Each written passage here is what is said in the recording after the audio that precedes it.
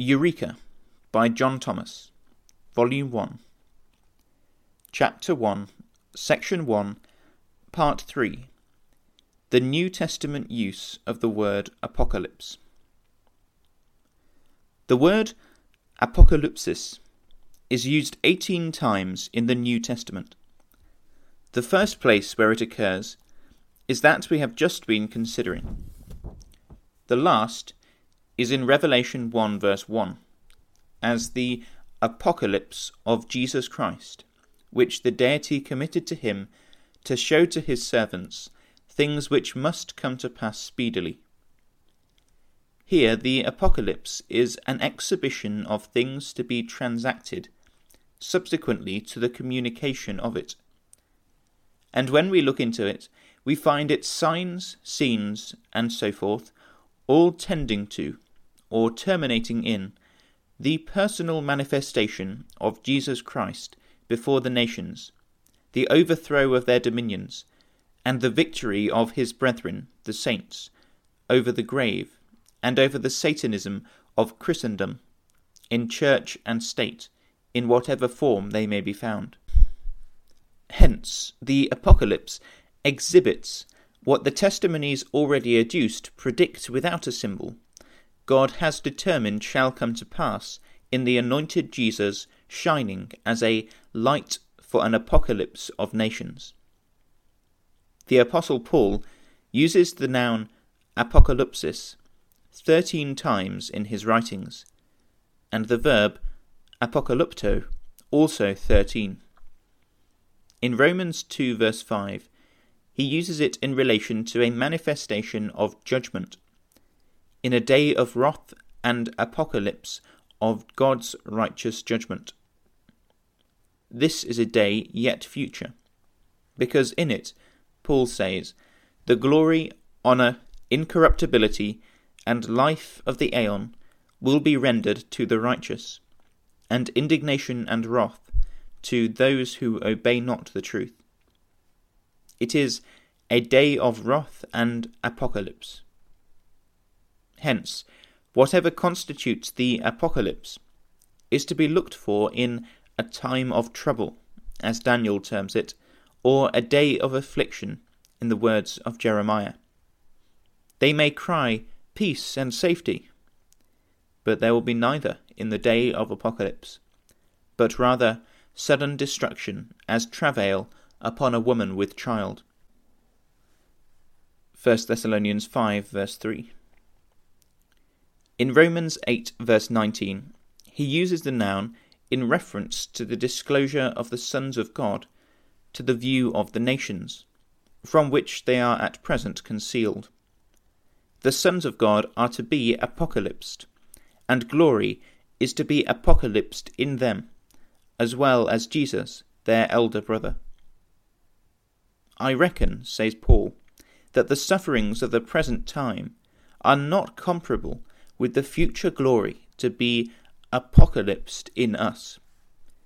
For the earnest hope of the creature is looking for the apocalypse of the sons of God. In the English version, this is rendered by the manifestation of the sons of God. The meaning is this: mankind are divided by Scripture into two classes, the serpent and his seed, and the woman and her seed. Genesis 3 verse 15. As early as the times before the flood, the former were styled simply men, the latter the sons of God. Genesis 6 verse 12. By the flood, men were swept from the earth which they had filled with violence, and their apostasy was extinguished with them. That is, the earth was corrupt, for all flesh had corrupted God's way upon the earth. Genesis 6 verses 11 and 12. They had set up a corrupted way of worshipping God, which constituted an apostasy, or departure from the original way instituted in Eden. This did not suit their evil nature, therefore they altered it to please, and under its inspiration filled the habitable with their abominations. only one small family protested against this apostasy, a family of 8 persons, all that were left on earth of the sons of God among the living. These were saved by the earth's baptism, while the apostasy, in all its ecclesiastical, civil, and social relations, was torn up by the roots and swept away. Sons of God is a title conferred upon certain descendants of Adam, which places them in the same class of intelligences as the angels. These are also styled sons of God, and stars of the dawn, or morning stars. Job 28, verse 7.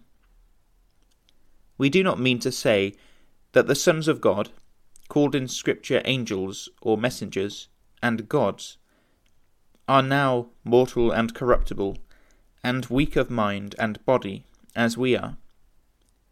They have passed through this state, and now occupy a state beyond it, in which they are incorruptible, immortal, glorious, powerful, wise, and of spirit corporeality. In their former state, they were sons of God, subject to evil as we. In their present, they are sons, subject only to good. Men are invited to the same destiny.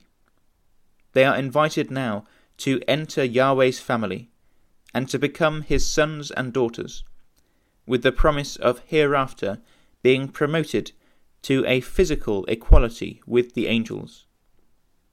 Thus it is written in 2 Corinthians 6 verse 17, "Come out from among them, and be ye separate, saith Yahweh, and touch not the unclean, and I will receive you, and will be a father unto you, and ye shall be my sons and daughters, saith Yahweh El Shaddai."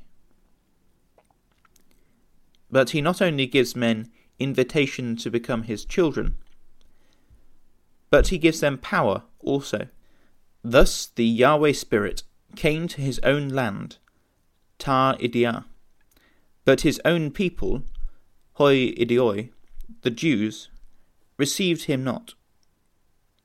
Nevertheless, as many as received him, to them gave he power to become children of God, to them believing into his name, who were born not of bloods, nor of the will of the flesh, nor of the will of man, but of God. John 1, verses 11 to 13. Here, the fleshly principle is repudiated. The flesh profits nothing. No man is a son of God because he is descended from Adam, son of God. Luke 3, verse 38. But Adam's sons become sons of God by adoption through his name. They must believe the promises covenanted, believe in Jesus, as the Yahweh Spirit manifested in flesh, made a sin offering, justified in spirit for the justification of believers, and be immersed into the name, that they may be the subject of the repentance and the remission of sins which are offered in that name, and communicable only to such in putting on the name according to divine prescription. The power of becoming a son of God consists in obeying the form of teaching apostolically delivered. In putting on Christ, the Son of God by eminence, a man becomes a son of God. Addressing the sons of God in Galatia, Paul says, "In Jesus anointed, ye are all sons of God through the faith. For as many of you as were immersed into the anointed have put on the anointed. And if ye be the anointed's, then ye are the seed of Abraham, and heirs according to the promise." Chapter 3, verses 26 to 29. When a son of Adam is thus adopted into Abraham's family, he is a son of Abraham because he is in Jesus, who was his descendant according to the flesh. he is in God the Father, and in the Son, by constitution, and Christ dwells in him by faith that works by love, and purifies the heart. Ephesians 3 verse 17, 1 Thessalonians 1 verse 1. This step being assured, what follows is of course. If children, says Paul, then heirs, heirs of God, and joint heirs with Christ, if so be that we suffer with him, that we may also be glorified together. This contemporary glorification of Jesus and his brethren of the Abrahamic family is the subject matter of their apocalypse, and points to their development as sons of God. This occurs in the resurrection, an aeon period in which the sons of God obtain their new nature or materiality. Mentally, that is, as to mind, disposition, and character, or as we might say, spirituality, and constitutionally, they are sons of God. But as to the flesh, they are, on this side of the resurrection, still the children of Adam. They are flesh and blood, but they do not walk after or according to its impulses, living a life of self-denial, being led by the Spirit, in being led by the truth understood, believed, and affectionately obeyed, as it is written, as many as are led by the Spirit of God, they are the sons of God. But to be sons of God in the full import of the title, they must put off the old Adam in respect to body, as well as to conduct and intelligence. They must become sons of God bodily, as well as spiritually. They are waiting for this, namely, for the adoption, the redemption of their body. Jesus referred to this in his argument with the Sadducees, saying, "They who shall be accounted worthy to obtain that aeon, and the resurrection which is from among the dead, cannot die any more, for they are equal to angels, and are sons of God, being sons of the resurrection." Luke 20 verses 35 and 36. Now hear what John says upon this subject in 1 Epistle 3 verses 1 and 2. "Behold," says he, "what great love the Father hath bestowed upon us, that we should be styled sons of God. Because the world does not know him, therefore it does not know us. Beloved, we are now sons of God, though it doth not yet appear what we shall be. Nevertheless, we know that when he shall appear, we shall be like him, for we shall see him as he is. And every one having this hope in him purifies himself as he is pure." From this testimony, then, it is clear that the sons of God are not yet apocalypsed or manifested. Therefore, the world does not know them, though, if it have an opinion in the matter, and were invited to point them out, it would certainly judge that if God had any sons among men, they were those whom it recognizes as the ambassadors of Jesus Christ, and the successors of the apostles, together with the pious of their flocks. By the world, we mean what is called, or what rather is self-styled, the religious world, made up of all members and supporters of the ecclesiasticism of what they call Christendom. But this world knows not the Father. How, therefore, can it know the sons? Neither can it know them before their apocalypse, for the testimonies by which they are defined they will not trouble themselves to understand. No man is led by the Spirit of God who is not led by an intelligent belief of the truth. This truth the world and its soul merchants do not know. They are therefore not led by it, and are consequently, according to Paul, not the sons of God. They are of the world, therefore speak they of the world, and the world heareth them. By this rule, it is easy to perceive that the world's judgment is wrong. They whom the world hears are not of God. He never sent them, nor were they ever adopted into his Abrahamic family. If they were God's sons, the world would not listen to them, but would hate and persecute them.